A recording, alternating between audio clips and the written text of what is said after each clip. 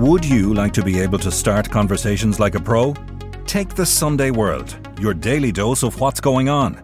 Do not consume the Sunday World if you're involved in a drug cartel, you're a politician with something to hide, or you've appeared on a reality TV show and care about others' opinions. Consume the Sunday World responsibly. Always read the stories, gossip and commentary. Jewelry isn't a gift you give just once. It's a way to remind your loved one of a beautiful moment every time they see it. Blue Nile can help you find the gift that says how you feel and says it beautifully, with expert guidance and a wide assortment of jewelry of the highest quality at the best price. Go to BlueNile.com and experience the convenience of shopping Blue Nile, the original online jeweler since 1999. That's BlueNile.com to find the perfect jewelry gift for any occasion. BlueNile.com. Millions of people have lost weight with personalized plans from Noom. Like Evan, who can't stand salads and still lost 50 pounds. Salads generally for most people are the easy button, right? For me, that wasn't an option. I never really was a salad guy. That's just not who I am. But Noom worked for me. Get your personalized plan today at Noom.com. Real Noom user compensated to provide their story. In 4 weeks, the typical Noom user can expect to lose 1 to 2 pounds per week. Individual results may vary. They're targeting his family, and that's shocking because his actions, Jonathan Dowdall's actions, are his own actions. It's an attempt to force somebody to retract their statement. It's maybe a bit more of a desperate ploy than maybe we give it credit for. It's sinister and it's horrible for the people to receive those threats, but maybe if they had the capacity to act in a stronger way, they wouldn't be reduced to it. I'm Nicola Tallant, and you're listening to Crime World, a podcast about criminals, drugs and the sins of the underworld in Ireland and across the globe. A former Garda superintendent has been jailed for 6.5 years after he was caught with more than €250,000 worth of cannabis. But the investigation into John Spud Murphy began because of his suspected links to the Hutch organised crime group and the passing of information to them. Before his arrest in Spain, Jerry the Monk Hutch became aware of a European arrest warrant issued for him, thanks to an anonymous Twitter site. And now the same social media channels are under investigation because of threats to state witness Jonathan Dowdall and members of the Garda team working on the Regency probe. So what's been going on? Today I'm talking to Niall Donald about the jailing of one of Ireland's most decorated former officers and about the social media campaign against Dowdall and his family. This is Crime World, a podcast from SundayWorld.com. That Garda superintendent, John Murphy, I remember him. Yeah. He used to knock around with sort of celebrities and a couple of journalists that I knew. I remember meeting him on a number of occasions. He'd come into pubs that journalists frequented. I'm going to say this and people will laugh. I did not like him. Yep. I got a bad feeling about him. I get those feelings about people. I can't explain it. There was something about him. I just never kind of felt very comfortable in his presence. Now, big, tall man, and obviously at that point he would have been very, high up ranking Garda. He was popular, I suppose. I think he might have been in traffic at that point, so he had quite a bit of power. Yeah.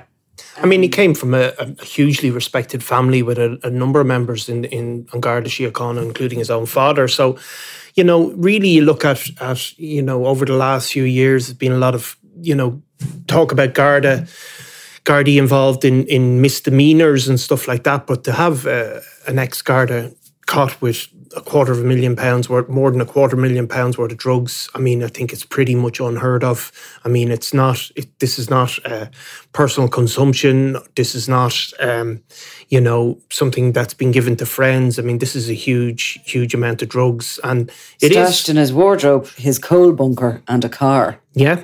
7-8 bags of cannabis, really unheard of stuff, I think. And, I think it really did send shockwaves through the Gardaí. You can say these things and, they sound a bit trite at times, but I think that amount of, to have somebody that deeply involved in criminality I think is. I think it's still sending shockwaves because I think that there's, only half the story really has come out, and we're going to give another little bit of it today. But I think this is going to be one that will be, it could be drip with this guy, with this story. Absolutely. So, former Garda Superintendent John Murphy had pleaded guilty to having cannabis for sale or supply in his North Dublin home. That the seizure of those drugs was in late September of last year. Now, he's been sentenced to 6.5 years in prison. He's been in custody since October the 4th of last year, so the sentence will be backdated to then. But the fact of the matter is that this seizure of these drugs was found during a search concentrated on the wider Hutch organisation and information that they were possibly, or that Gardaí believed they were receiving. Yeah, I mean, obviously it happened almost simultaneously with the actual arrest of Gerry Hutch in Spain, but there's been a wider investigation going on, part of it focusing on how information seems to have been received by the Hutch gang. I mean, we know they had information that was very confidential. We know it because it went up on Twitter. I mean, simple as that. It's not the fact they had the information isn't in dispute. So there's a wider, as these things happen, when something like that comes out, some information that shouldn't be there is in the public arena, a wide net is thrown, a broad investigation into, phones, into various communications. And as part of that investigation, it seems that John Murphy's house was raided. Whether... Now, you're just referring there to the fact that the fact there was a European arrest warrant for Gerry Hutch went up on an anonymous Twitter site. So were those Twitter sites and are those Twitter sites used as a means of communication? Or is the information put up on them to sort of, scatter or turn any investigation in a different direction? Well, I think, it's used for two purposes. Propaganda for a start, but I think if you look, to put aside a cross, to keep, maybe respect within the community, which is needed, keep a level of fear to show that these people have power, that they can get this information. I think there's all of that going on. But also, I think, regarding the information about Gerry Hutch, a lot of it, I think, was used as in a sort of a vaguely juvenile attempt to intimidate the Gardaí. Yeah, there's definitely that. Yeah, to say if these charges are brought against person A, then we're going to say this about the Gardaí. So that certainly was going on. And I don't think the guards wouldn't have launched an investigation because they're getting abuse on Twitter. I don't think that's the point. The point is that there is confidential information there at some point. And obviously, we know over years how Gerry Hutch was felt about in the North Inner City. He was here, for his whole life. But in recent years, he kind of became a kind of maybe accepted figure within society. He was, for example, opening boxing clubs and all of that. He would have had interaction with the Gardaí over the years. And there was all these rumours from the beginning of the Regency feud that his interactions with Gardaí and ex-Gardaí were not fully kosher, I suppose. And that's the context in which there was an investigation. But I don't think anybody would have expected to find in somebody that, I don't know how many superintendents there are in the country. Not too many. No, there's a finite number of them. So it's a very high-ranking position. Yeah, there have been over the years, Gardaí caught leaking information from Pulse, but it tends to be lower-ranking Gardaí and for lower stakes. They would be serving as well.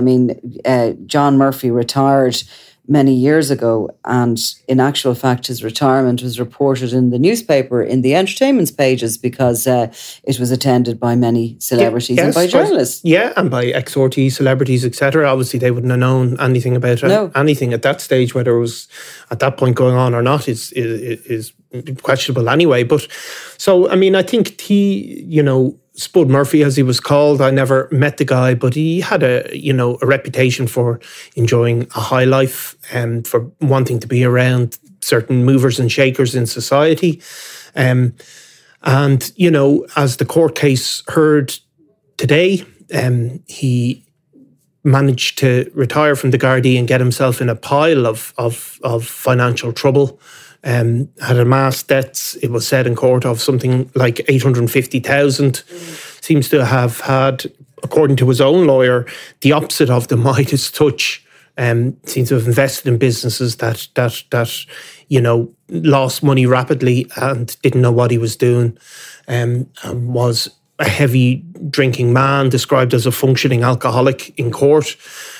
So I suppose all of these things, when people have financial debts and are living that type of life where they're, drinking or it does lead people into the situation where making quick bucks off drugs or other things, it becomes more and more attractive as time goes on. Now, look, obviously we take on board what has been read into the court and what the court has heard about those debts of 850,000. He would have had a very healthy pension, I imagine, coming out of the Guards and a superintendent's pension. And he also, from memory, was involved with security work for you too. Yeah, and it would have been highly paid, would have been well paid, those sort of jobs. But however, he was, obviously, from what I heard, was investing in companies both here and abroad. And, those things weren't working out for him. But, it's the ties to the Hutch investigation. That's going to feed a lot of questions, I think, So we were sort of talking around this the other day. What is suspected is that he was possibly trying to garner information through contacts. He would have had, he had been a Garda for 40 years and would have probably had still known people within the organisation or whatever. And the suspicion is he may have been trying to find out information from unwitting former colleagues and then passing it on to Hutch. Yeah. Who we hear he was in touch with from time to time. Jerry, and I think Jerry Hutch, that would have been useful to him. A lot of Gardaí, like journalists, like criminals, maybe like everybody in society, they tend to be gossipy. They talk about work issues. If two journalists meet up, they tend to talk about, what other journalists are doing, their sort of lives. And that's what happens with Gardaí and ex-Gardaí. They, it probably is normal for them to ask, did you hear anything about this? Did you hear anything about that? And that seems to be the suspicion that somehow or other that information subsequently ended back up with Jerry Hutch in particular. There's no charges against John Murphy for anything like that. There's no arrests for that. It's not even clear if that would be a criminal offence for an ex-Garda, a non-serving Garda, to share information. But that's... such as links to Hutch were being investigated as part of a wider... Yes, his links, and where... But Murphy's 61, he came from a different time, a different age. I mean, even take our own careers in journalism. Things that the way you work today isn't the way you worked in the past. I mean, it was so different. The kind of stuff we were able to do, people would say, get away with. Yeah. And it was the same for the Guards with informants and people within the criminal underworld. They had a very kind of a different relationship than they are now. Now it's all governed under this CHIS system, where if somebody brings in an informant, it has to be handled in a central system and they won't be the ones dealing with the informant that they know. That is all handled and the information comes into a certain particular system. Many don't like it, particularly more old school Gardaí who remember the days that you were able to, if something happened on the street, you were able to go down and meet your tout and find out very quickly. The reason it's been brought in and it's mimicked across the world, I mean, nearly all Western, governments have brought in a similar system because, obviously criminals would tell things to police in the olden days, and a wink and a nod have a word with a police officer, and then maybe that would lead to an arrest or to a result. And it seemed to work for everybody, you might say. But the problem with it is that, and this is mimicked in the north, and across England, certainly in America, where it ended up creating this grey area where it was felt, not specifically talking about the Gardaí, but it felt that system lended itself to, if not corrupt practices, wrong practices, where certain criminals were allowed get away with certain stuff because they were providing information on other criminals. I mean, probably the most infamous case is the Whitey Bulger case in the US, where because he was feeding information about the mafia, really, and he was allowed set up one of the most dangerous organizations, and all he kept doing was feeding that information to the FBI or the CIA. And so that's a classic example of where, because it's, his... But the criticism was he was too high up, and I mean, he was a murderer. Yeah, but that he was kind of being allowed away with crimes as significant as that. Yes, and that is, obviously the criticism of that sort of informal dealing with informers, that it tends to allow those situations to develop, where what's the difference between one gang is giving information on another gang? You can't have that unmonitored because it tends to lead to dodgy results. And obviously up the north, that was going on all the time with the paramilitary organisations. So now it's centralised, so it can be checked that people aren't being allowed away with crimes in order to help with other crimes. Obviously some Gardaí don't like it. Certainly, it makes the process of developing informers much, much harder because...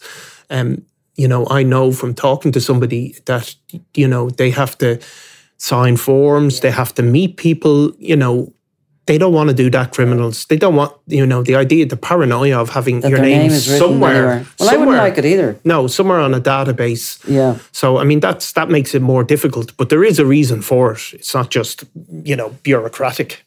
But what sort of, obviously, Murphy, any communications he'd had, be they with other individuals, with members of the force or anything that he might have known. Like, for example, he could have gone for a cup of coffee with somebody, and of course they then become under suspicion if he's under surveillance himself. So it's a bit difficult for lots of people who knew him. I mean, there could have been lots of people who met him that hadn't a clue that he was trying to... Oh, 100%. And I mean, it's get just info. It's normal gossip, I suppose, within, a serving guard might think, sure, I could tell him this and that. So yeah, that's the reality. And, But what sort of information could the likes of John Murphy gather for the monk that would be of use? We don't know, obviously, about John Murphy in particular, but I mean, the types of informations that are particularly useful to criminal gangs in Dublin over the years have been specific information about warrants. Warrants are normally processed, a period of time before they're served, for example. So there is a gap there where people can know something is coming. The other information that criminal gangs are always wanted over the years have been information about car regs, information about addresses, that sort of stuff that will be available on guarded databases like Pulse. They're hugely valuable. And then, of course, obviously, intel on either their own members, gang members, particularly intel on who's meeting who, and all of that stuff is there available. Yeah. And we don't have anything to say that John Murphy was providing that information in specific, but there can be, without a shadow of a doubt, we can be sure that that's the sort of information the Hutch gang wanted. And then you can see it on Twitter. People associated with the Hutches had information that could only have come from a source within the state, an official source within the state. It wasn't street gossip that there was a European arrest warrant issued. That wasn't going around. It was specific. And, that's obviously of huge, huge concern because Hutch went missing after that information came out. Hutch went missing and, he was due to be arrested from memory on Lanzarote. Yeah, and he went to Spain. Or no, he came to Spain or something and he was due to fly back, but he never did. He went to ground in Spain, was missing for 2 months before he was arrested in April of 2021. So having that information in that case, which didn't ultimately make too much of a difference, but it's of huge importance.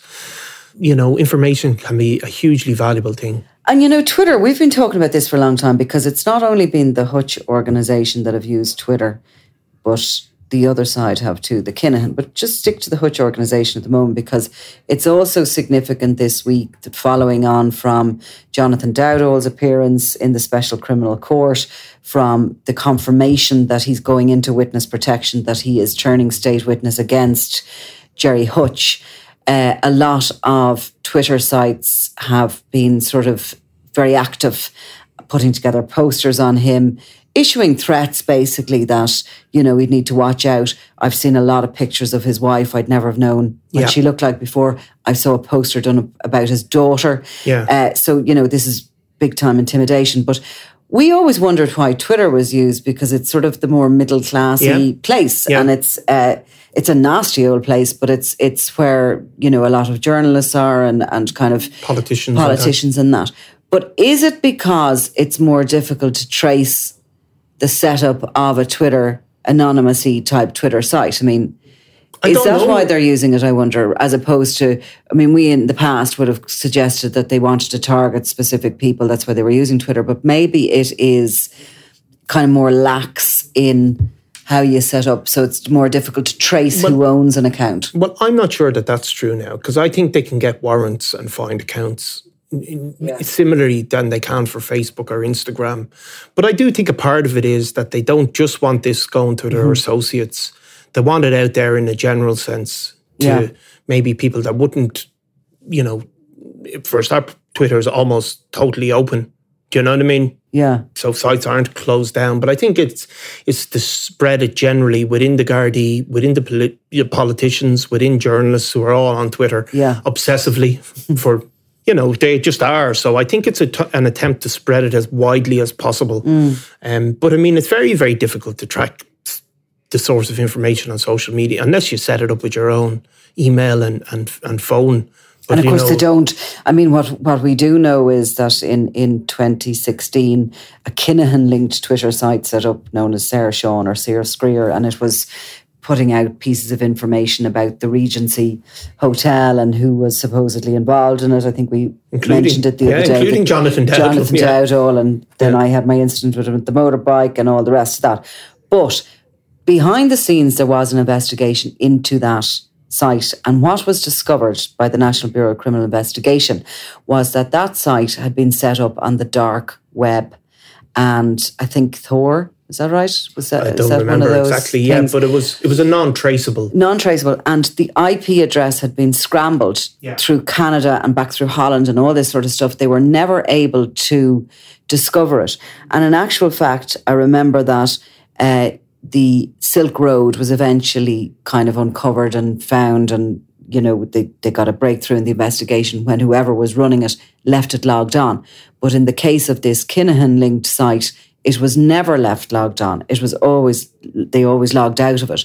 It was been really professionally run, and while the suspicion ended up basically, you know, it was believed that it was linked to Sean McGovern and directly linked to Daniel Kinahan and his father, Christopher Kinahan Sr., and was being used as a propaganda tool. It was also, this site was also directly speaking to journalists and other people. And what the individual was claiming to be was some sort of an international, you know, intelligence officer or whatever that just had an interest in all this. And I remember even getting messages from the individual, and it would be like little tidbits of information would be given, or what looked like a little bit of information, and, you know, you could be communicating, and the next thing you'd be asked a question about something, and that was usually about, is there a warrant issued for this person, is there a warrant issued for that person? Now, I never, thankfully, answered any of those questions, but at the same time, it was that same piece of information, and this was seen as being the real secret of its success, that same piece of information was being given to everybody. And then a lot of people were giving back a piece of information. So for the one piece it gave, it could have got 100 pieces of information back. And there's some things that are hugely important to know. And, you know, you can see that with the Gerry Hutch warrant, that these things, you know, can make a huge, huge difference. But yeah, it was a sophisticated attempt. But I'd say some of these new Hutch things are more likely to be Tesco mobile phones that are thrown away after a couple of days than And what dark sort of web stuff have you seen on them? Well, there is particularly a lot of stuff targeting Jonathan Dowdall's family, which is, really shocking. That, obviously Jonathan Dowdall, as we heard in court, has given a witness statement, signed it, given it to the Gardaí, but there's still a period of time before he goes to court. That witness statement would not, he needs to be cross-examined in court for his witness statement to be tested, for it to be taken in the full legal sense. So the fact that he's given a statement already doesn't mean it's all over. Obviously, it's an attempt to intimidate him before he gets onto the witness stand, which the guards have obviously said they're going to bring him up onto. So they're targeting his family, and that's shocking, because his actions, Jonathan Dowdall's actions, are his own actions. I mean, there's his people associated with him, should never have to bear the brunt of that. I mean, it's terrible. So that is what it is. It's an attempt to, force somebody to retract their statement. And of course, people have done that in the past, retracted statements. And there's been quite a bit. I was reading one of the accounts there the other evening, and there was quite a bit about the witness protection programme and suggestions that, you can run but you can't hide. Now, it was making quite articulate and intelligent commentary around the witness protection, I have to say. Spelling is very good on it. Yeah. The writing is very clean. The grammar is all correct. The information, of course, some of it is incorrect. Spoke about Charlie Bowden from the Witness Security Programme of 1996. He, of course, gave evidence in the Gilligan trial and claimed to know where he was relocated to. And then went on to make this commentary about how, the world is just different now to when it was set up, which is actually true. In part, it's true. It is true, because there's cameras everywhere. There's social media. Obviously, anybody going on witness protection is going to be told avoid putting yourself and your family up on Facebook with your new location. And most people aren't that thick.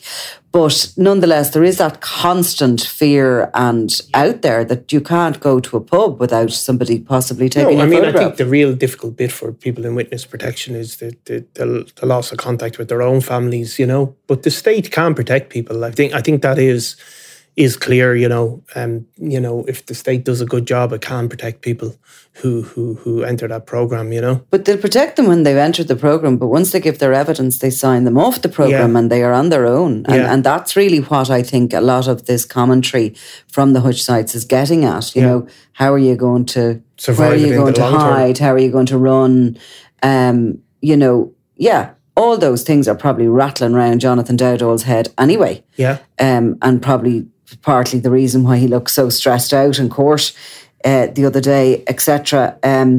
I think the targeting of his family is pretty, it's bad. It's gross, it's horrible, horrible younger people being mentioned, and just horrific, just not nice. But it's going to continue. That's the fact of it. Yeah. The Twitter wars or the social media wars, as we've seen in Finglas and feuds and Drogheda feuds, it's just a modern feature of organised criminality. It's just an absolutely not gonna go away.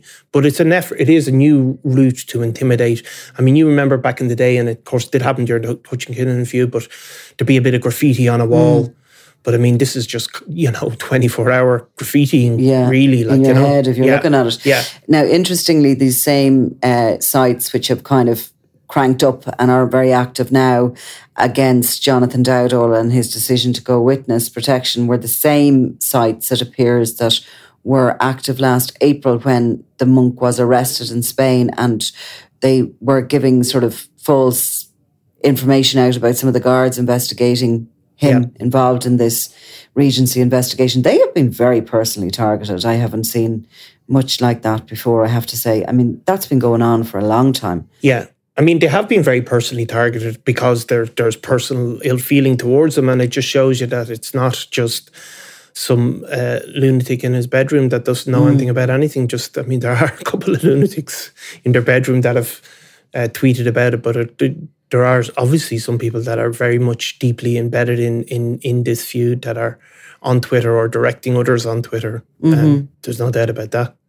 And do you think it's a little bit old school? Which I know it's on a modern forum, but that idea that you can intimidate somebody to drop a case, or you can... I think what you've seen in terms of the reach of both organisations is much, much diminished. The Kinnan organisation, the Hutch crime gang, they don't have the reach that they once had.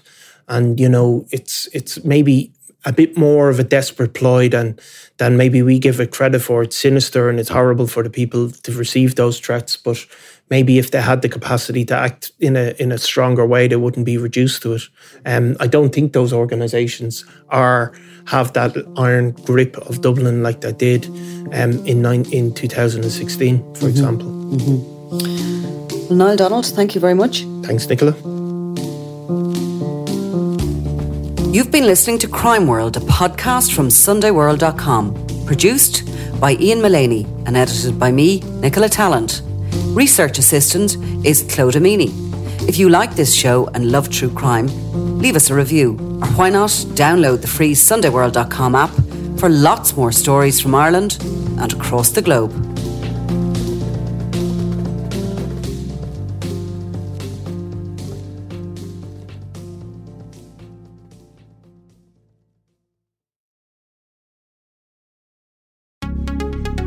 Would you like to be able to start conversations like a pro?